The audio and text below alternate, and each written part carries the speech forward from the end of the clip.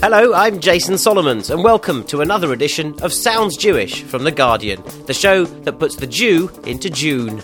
In this month's show, a star-studded film to force the Y word, that's Yid, out of football. Co-director and our studio guest, David Baddiel, says it's time to kick anti-Semitism out of football once and for all. But what do ordinary Spurs fans make of it? When Spurs fans use it, they certainly use it as a badge of honour. There's no racism intended or taken. It's as offensive as calling a black person by the N-word or an Asian person by the P-word. Why they think it's acceptable to call Spurs fan Yid is wrong.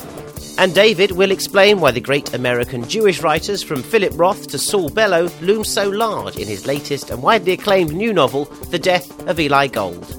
And finally, from social networking to drug running, what made actor Jesse Eisenberg take on the role in his latest film about a Hasidic ecstasy dealer? I'll be speaking to him in an exclusive interview. This is Sounds Jewish from The Guardian. Shalom, shalom. As I said before, joining me in the studio this month is none other than David Baddiel. Welcome, David. Lovely to have you back here. Hello, Jason. How are you? I'm very well, indeed. I'm looking forward to getting just locking horns on football, literature and film. These are good things. Yes, these are all good things, and obviously the most Jewish things in the world. Absolutely. and actually, to that effect, the literary editor of the Jewish Chronicle joins us, a lifelong Spurs fan, lifelong book fan, Gerald Jacobs. Welcome, Gerald. Thank you very much, Jason. Good to be here. It's my pleasure. I shall be a referee between you two London clubs. As another London club myself, we have the triangle of this season's failures. Not a popular Bermuda role. Triangle, as it's been this season, really. Absolutely. But I think it's fair to say that Jews love football. Myself, I'm a lifelong Arsenal supporter, even if this season has been a harsh and bitter journey. Traditionally, though, the club that's historically attracted the most Jewish support is Spurs, whose ground at White Hart Lane in Tottenham was a magnet for thousands of Jews from the East End. The allegiance has never really shifted for British Jews, with a few notable exceptions. David, you're a Chelsea fan. Are there many Jewish Chelsea fans? Quite a few, I think. I mean, actually, in terms of the allegiance and blah, blah, blah, I don't actually know how many Jewish Chelsea fans there are. I know a few others, but I've been told that there are more Jewish Arsenal fans that's than a Spurs sort of, fans. I don't know if it's true, it's an urban myth. Well, it's an urban myth based on a historical urban myth, which is that obviously Stamford Hill and that kind of area is a Jewish area. Now, obviously now, that apart from Stamford Hill, Tottenham's probably mainly a kind of Greek area, so it doesn't still have that there at all. But obviously, historically, Spurs got seen as the Jewish club, which is what led to the Yiddo chant. Why are you a Spurs fan, Gerald Jacobs? It's inherited, I think. Although my father was not a particular football fan, my uncle was. He used to take me, and Where were they from? they're from the East End. Yeah. So that was there was a sort of migrancy that way. Yes. But David, you and your brother Ivor Baddiel, also previous guest here on Sounds Jewish, have made The Y Word, a film aimed at tackling what you see as anti-Semitism in the game. Let's have a listen. There was a word beginning with N that some football fans used to shout at players like me. They don't do it anymore. There was a word beginning with P that some football fans used to shout at players like me, but they don't do that anymore either. But for some reason, a lot of fans still shout this word, and it begins with Y.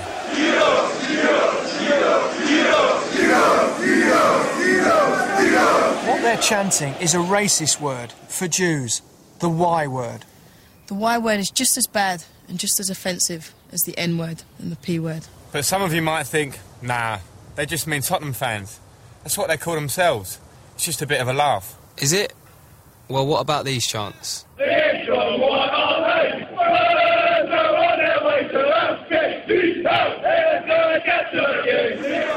Apart from anything else, racist chanting is against the law. It's against the law to call someone a Y word in the streets. It's against the law to call someone a Y word in a supermarket. It's against the law to call someone a Y word at a football match. Back in the 1930s and 40s, Jewish people all over Europe were being rounded up and killed. People called them Yids. So if, in today's game, you fancy joining in with what you think is a bit of harmless chanting,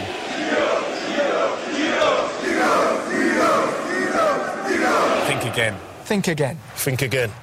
Certainly we'll have to think again. Hearing Spurs are on their way to Auschwitz being sung there, sort of cold and naked in my ears here in the studio, gives it even more chilling than it is actually hearing it in real life. One of the key things about that is, is that we're going to go on to discuss the whole Spurs question, but of course none of those fans in that film are Spurs fans. And actually people who don't understand the whole issue even think that those fans singing Spurs are on their way to Auschwitz are Spurs fans. Of course they're not. Those particular fans are Chelsea fans. And the two fans in the footage you would see shouting Yido at the start are Chelsea fans and Arsenal fans.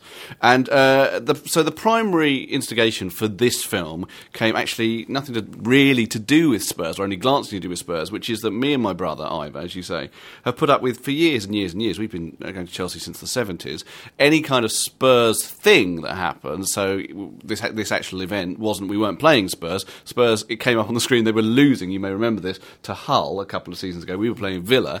It came up on the screens. It was a dull game, so the fans decided to perk themselves up by chanting Yido, and we, as ever, as Jews, sat there uncomfortable. Yeah, you don't join in with that. Because it's that's not an affectionate chant of Yido by any circumstances. That's a hateful, aggressive chant of it. The fact that it means Spurs is kind of irrelevant, because as a Jew, I'm hearing Yid chanted with menaces. Yeah. And we get it at Arsenal when any Tottenham player who used to play for Tottenham and turns up with another team, get to Tottenham Reject, Yido. Exactly. I don't join in. And also, with Yido. But here's the thing, is it slides so easily between meaning Tottenham person or Tottenham thing and Jew. And we actually saw this happening a couple of years ago when a guy about 4 seats behind us, who's not a regular, not a season ticket holder, just started chanting, I don't know how much I'm allowed to swear on the podcast. Am I allowed to swear on the podcast? Okay. He started chanting, fuck the Yids, fuck the fucking Yids. And then, about 2 seconds later, fuck the Jews, fuck the fucking Jews.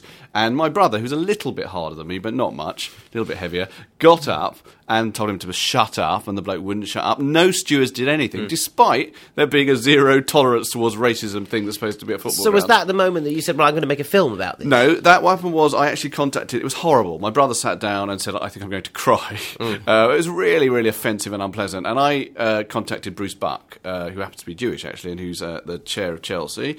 And he said, well, we'll try and find him, and we'll do this, that, and the other.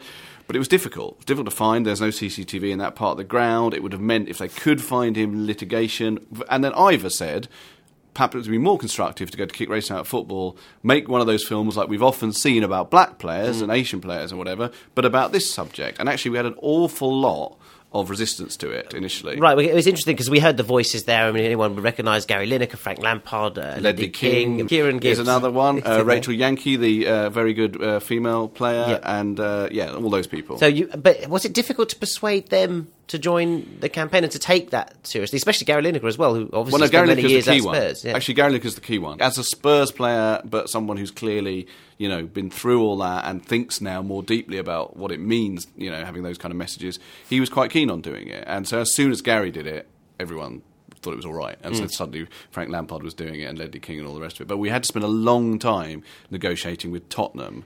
We did go down to White Hart Lane. We sent Sounds Jewish reporter Daniel Stander, who sounds quite Jewish, to White Hart Lane, to their last match of the season against Birmingham. You sent them down, Gerald. Cruel blow. What do ordinary Spurs fans feel about the Y word? So I'm here in the ground and with us in the Spurs end of the North Stand, and I'm with a fan here. And your name? Nick Lee. Hi, Nick. How long have you been a fan for? All my life, 45 years. So, have you heard about the film that David Baddiel's making about the Y word? Yes. What do you think about it? I'm pleased that this has come out. Being Jewish myself, I've always taken offence to the word Yid that comes out. Everyone seems to do it. They associate Spurs with it, and I think it's wrong. It's as offensive as calling a black person by the N-word or an Asian person by the P-word. It's no difference, but why they think it's acceptable to call Spurs fan Yids is wrong. So David Baddiel has made a short film. It's got many high-profile footballers with him. What do you think about it? I mean, we've basically have adopted it because that's what we were called by every other team in London. And we do have a large Jewish percentage of our fans who are joining in and are quite happy and relaxed about that. I'm here with Johnny. Johnny, you're a Spurs fan? I am. And have you heard about the film that David Baddiel's made, kind of akin to the FA trying to kick racism out of football, about the Y word, kicking that out of football? I have. And can you tell us what you think about that? first of all, it's interesting that it's a bunch of Chelsea fans have made a film that appears to at least apportion an element of blame in the direction of Spurs fans for racist chanting, which is slightly strange. And when Spurs fans use it, they certainly use it as a badge of honour. There's no racism intended or taken, in actual fact, and given that I'm Jewish as well myself, certainly have no problem with the use of the Y word. When it's used against us, you tend to find that it's used in a very detrimental context. Certainly at Chelsea the other week, despite the showing of that film, the Chelsea fans were certainly not above racist abuse directed at Spurs fans. Gerald, if I come to you, Gerald Jacobs, literary editor of the Jewish Chronicle, you wrote a piece there. The headline was "Why the Y word is my word." And Yid is the derogatory name for Jews, of course. It's chanted with great ferocity at Spurs. When you go to White Hart Lane, it takes on an almost different hue. I don't think it's ferocity. I think it's passion rather than ferocity. That implies a kind of aggression straight away. You yourself chant this word, do you? No, but I don't find it offensive. I find it quite warm and amusing. Well, why don't you join in with it? Because I don't join any chants. I'm too old. I don't do that. Years ago, why didn't you chant it? Because I was probably too old then. It's no, quite you relevant. weren't, Gerald. I don't chant. I never chant. Don't chant? What kind of football fan are you? I never chant. There's not much. They haven't been worth singing about for years, to be honest. I stand up, I scream, I shout, and I shout at the opposition, the referee, and our own players mainly. But no, I don't. It's Gerald, not something I do. Shall I put forward, because I've now done this a number of times, actually I haven't thought about the Y word for a little while, but I've what the arguments are. Because the first point is it isn't all about Spurs. It happens obviously at Arsenal, at Chelsea, at West Ham, at Millwall, actually anywhere where there's any kind of Jewish involvement. Apparently it was heard at Huddersfield, Ajax have got a similar chant. Huddersfield? Apparently, yeah, because there's a Jewish chairman, or there was a Jewish chairman there. And that's the point. I've heard it many times, like it was chanted at Ben Ayoun, who's never played for Tottenham when he played for Liverpool, came to Chelsea. So it does mean Jew. It doesn't just mean Tottenham fan. It was chanted at Maccabi when they came to play, Maccabi Haifa when they came to play us.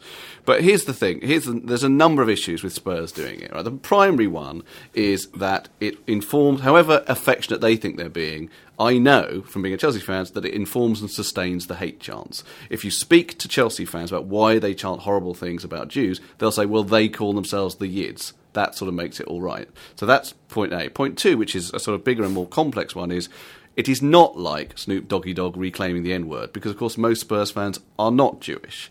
And so, therefore, it is really like a mainly white club, perhaps, say, that was in Brixton, calling themselves the N-word or the N-word army, and that would be stopped very quickly. So in fact what this is an example of anti-Semitism not being taken as seriously as other racisms by the culture. And the third most simple one is you cannot have a campaign trying to get people to stop chanting racist language and say, oh, but it's all right in this context. That is not a film you can make. So you're saying because the N-word and the P-word have been kicked out of football, to be honest, we don't hear them very often anymore. No. The Y word should have been included amongst these. Yes, I'm saying that in football. I'm saying in general, I would say the word Yid, in any context, is not considered as bad as the words nigger or paki. And why is that? And in my opinion, that's because anti-Semitism is sort of a second-class racism. And my worry is, with Gerald saying, well, actually, Yid's kind of okay, and we mean it in this nice way, that you are sustaining that fallacy. And one area where Yid is not considered a particularly racist is among Jews, in fact. Jews do call themselves Yids. When Yidl Mitten Fiddle is played, Jews cry with happiness and joy. So black people call themselves niggers, but that doesn't allow people who are not black to call them niggers. And most Spurs fans, the ones that I see at Stamford Bridge, or the ones I see when we play them in the Carling Cup final, are not Jewish. Big, Yorkshire men shouting Yid Army, they have no right to do that. See, I don't have the problem that David has posed of having non-Jews reclaim that word a bit for me. I mean, that's fine by me. As long as context is all. And one has to just accept this will sometimes be used in a positive way. It's a pressure cooker. And context is not all, Gerald. No, it'll move on. It'll move on to something else. Unless people say, right, we are going to kick the Yid out of football, then it won't go. I mean, so unless someone's make a fuss like David, then there's no reason for it to go. What's really hideous about the Chelsea fans' chant is the Auschwitz bit and the hissing. But do you not see any relationship between the two? Well, no organic relationship between the two. You don't acknowledge that if you stop calling yourself you as Spurs fans, then they would have nothing to chant about. They wouldn't have that chant. And by the way, the context thing is very important. A woman got chucked off Big Brother a few series ago, a white woman, in a friendly way, a nice way, calling a black woman the N-word. She was immediately chucked off. The culture won't have it. A lot of anti-black racism that was in football before, say, 30 years ago, was cleared up by the fact that most teams who would sort of chant black insults at players now have black players on their team. I think there were more Jewish players, would this not make, and everyone had a Jewish player on their books, would this not be some sort of kind of strange quota? But it would make things a lot fairer. No one could then insult the Yids. Then you have to change, well, actually, I play football. Do you play football? I do, but I don't think I'll be signed up by any of our teams. No, that's the problem, you see. That's the problem, is basically Jews have to be better at football, is what we've come down to. I played for Wingate, and people used to shout Yid and Jew and all that sort of thing. So the whole team was shouting. Anti-Semitic abuse was shouted at them. And you were fine with it? Fine with it, loved it, yes. Just do your talking on the pitch, Gerald. So dribble, score. Yeah. There you go. No one makes me. Duffin. Well, actually, Duffin, it will come together. There's a minion at least. Yeah. On the subject of racism in football, the JCC, our sponsors, have organised a special screening of Kick It Out, a film about the experiences on and off the field of Bnei Sachnin, an Israeli team fielding both Arab and Jewish players. The film will be followed by a discussion with David's brother Ivor Badil and Itzhak Shanan, the founder and director of Kick Racism Out of Football Israel. See the Sounds Jewish blog for more details.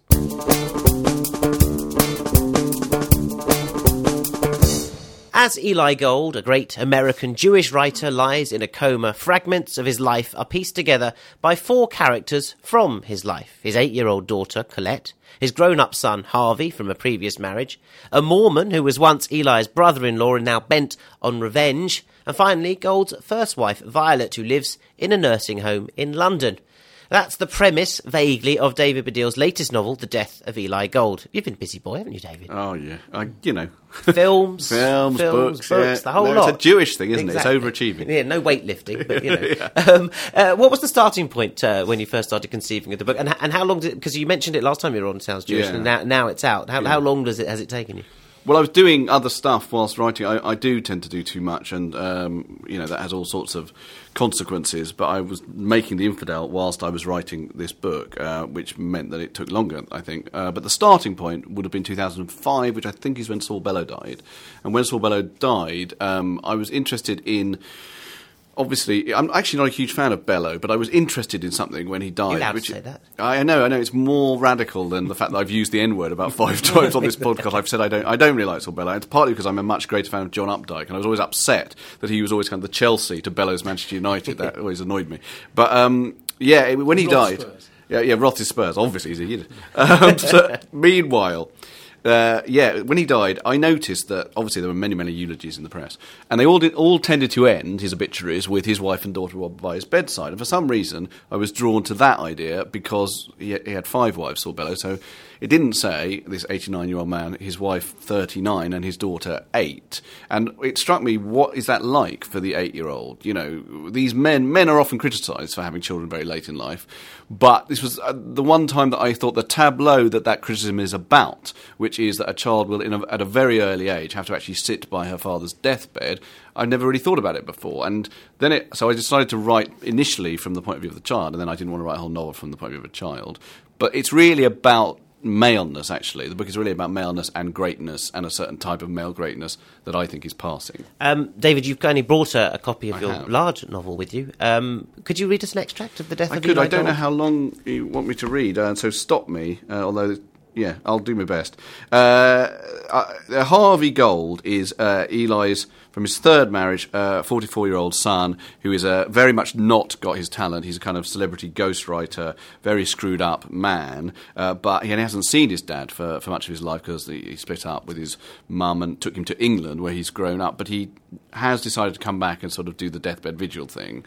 And so this is a bit where he's just arrived in America and he's bought something he really likes, which are sour sweets, which he thinks you can get in America in a way you can't do in England. Half mad with the craving, and once through the small hiccup in customs, he had dashed inside the first available confectionery-containing store, leaving his baggage on the trolley outside, aching to be control exploded by security.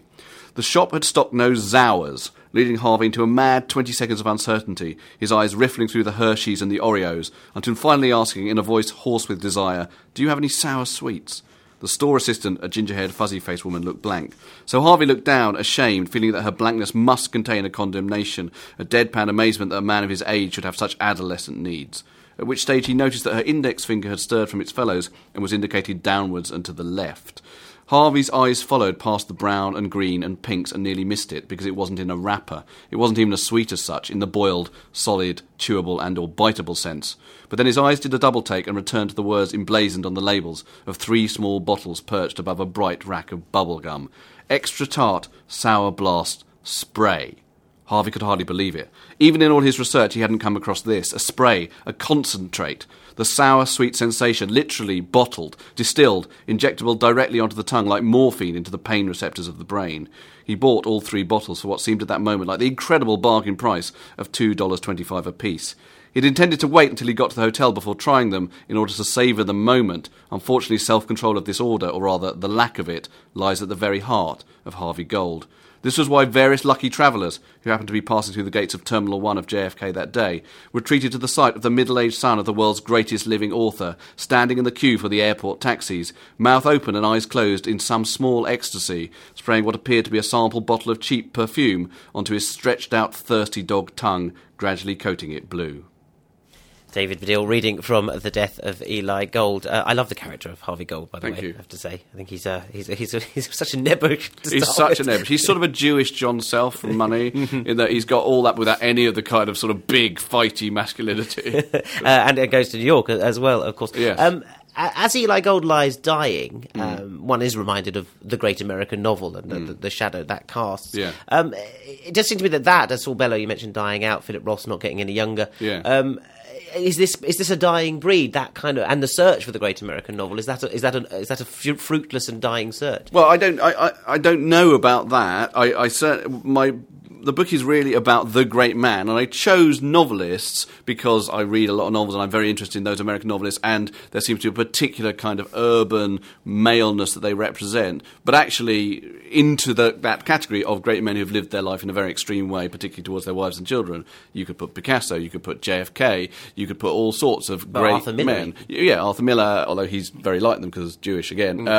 But they don't have to even be in the arts. They just in general, that man, the one who sort of towered like a colossus over whatever field he was in, that seems to be what's on the way out and dying at the end of last century, because I now think that men, even men in the public eye, can't really be like that anymore. But what I also think is that another type of maleness has even not leading replaced French it. politicians, David. Well, but as you see, him being like that within, has been blown apart because he sort of was able to carry on like that within a closed culture, and also we don't know if he's guilty, I should say, but anyway, within a closed culture. But actually now the light has been shone on that in a way that absolutely wouldn't have happened 20 or 30 years ago. Gerald, you're the literary editor of the Jewish Chronicle. Do you see much Anglo-Jewish literature towering and reaching as far as perhaps American Jewish literature might? Well, it's always been much more self-conscious. America, classically, is a blend of all sorts of cultures, and Jews are very much at the heart of it, at the centre of it. It's all self-confident, there's no apology. In the past, too many British Jewish writers, novelists certainly, have been a little bit apologetic. So if there's a Yiddish word, there has to be a glossary at the back to explain tuchus, bottom, and so on. But now it's used unashamedly, and I think Howard Jacobson is starting to unravel that sort of thing. It's clearly non-apologetic, it's out there. So it's changed, and I think that over the last maybe 20 years, there's been an explosion of cultural Jewishness in this country. I think Jews have caught up a little bit with the fact that popular culture and higher culture, whatever, is often about identity now. And I think other minorities have been quicker to make those statements. I mean, it is amazing that Jews are so into comedy, and there were loads of British Jewish comedians, and yet, goodness gracious me, happened sort of 15 years before Grandma's House, because that community has got a clearer sense, in a way, of its culture and identity within British culture, and it's taken Jews longer, I think, to get there. The interesting thing, though, is when we talk about that internationalism, if you like, of Judaism, is that Philip Roth won the International Man Booker recently, which prompted one of the 3 judges, Carmen Khalil, to resign, saying it was Emperor's new clothes. She also said, it's like he's sitting on your face. It's like someone's sitting on your face, because he always does the same thing. Now, do you think what she really was saying is that he's too Jewish? I think she just didn't want to be associated. It's almost like some Jews, the kind of Jews that Howard is writing about in his book. Sorry to keep talking about Howard's book, because yours is right. meaty, but it's not Jewish enough. For not Jewish enough for you, fair enough. That she wants to see, I didn't vote for this. Don't think I vote, because it's a kind of stigma, I think. This white, male, Jewish, heavily masculine writer perceived as misogynist, and if Carl McClure would be associated with voting for him, well... He can string a sentence together, though, Philip Well, Roth. well, exactly. Ridiculous. She said he's no good as a writer. Yeah, well, it's so ridiculous. What was she doing? Even if you don't like Philip Roth, which obviously I do, although not as much as John Updike, it's Philip Roth, for goodness sake. Of course he deserves it, but I have to say, I don't think the thing that he goes on about that she's referring to is Jewishness. It's sex, I think. And thus I thought it was hilarious that in saying, he goes on about the same thing all the time, it's like someone sitting on your face. What's that about?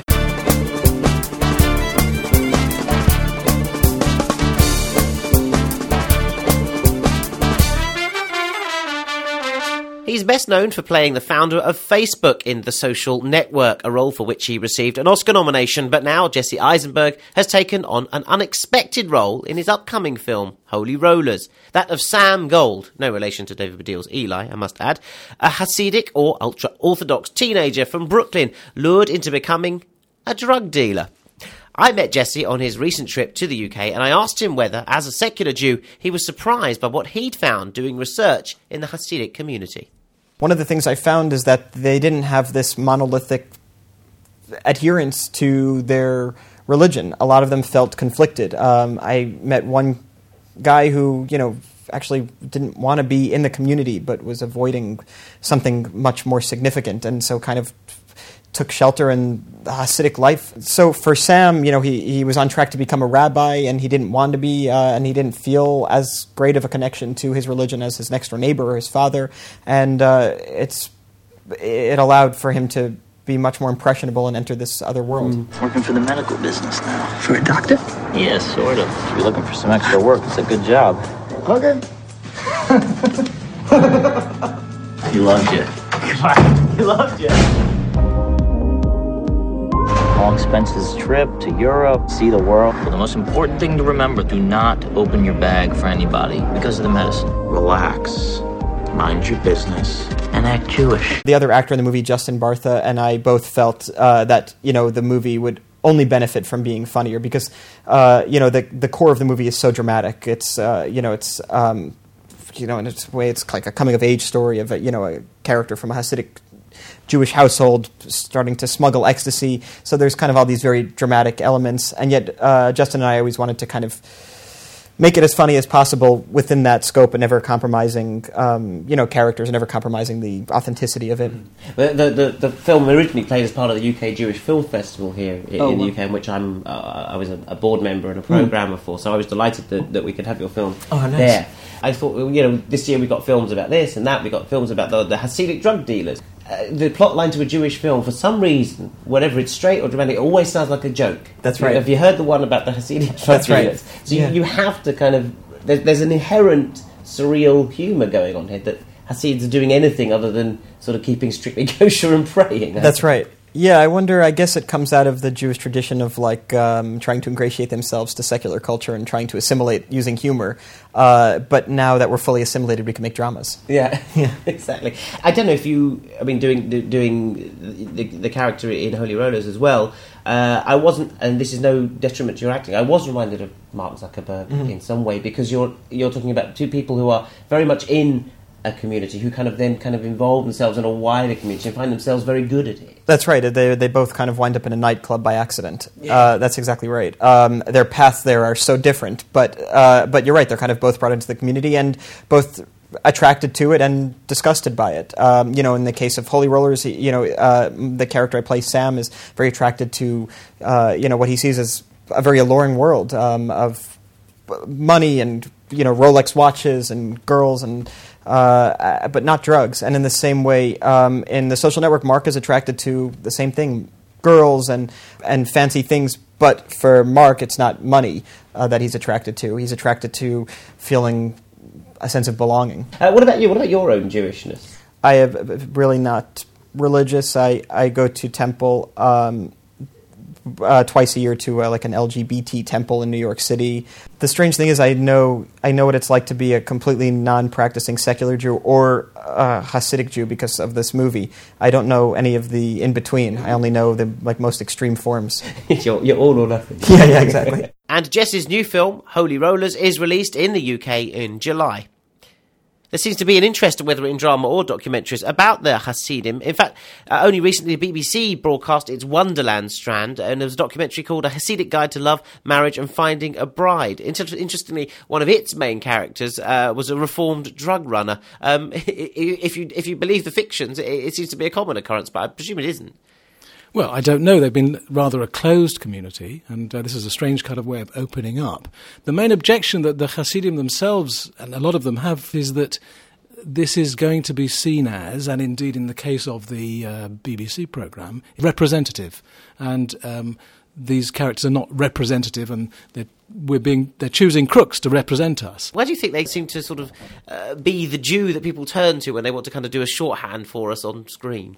I think there's an odd... here are some strange people, bit like Amish, bit like other sort of weird cults. Because us three on TV is no. There's no kind of look. There's no brand. Recognition. Interestingly, there, David, you were mentioned in the BBC programme. Who do you think you are? Where people examine their roots. We found out that you actually have got Hasidim in your family. Is that right?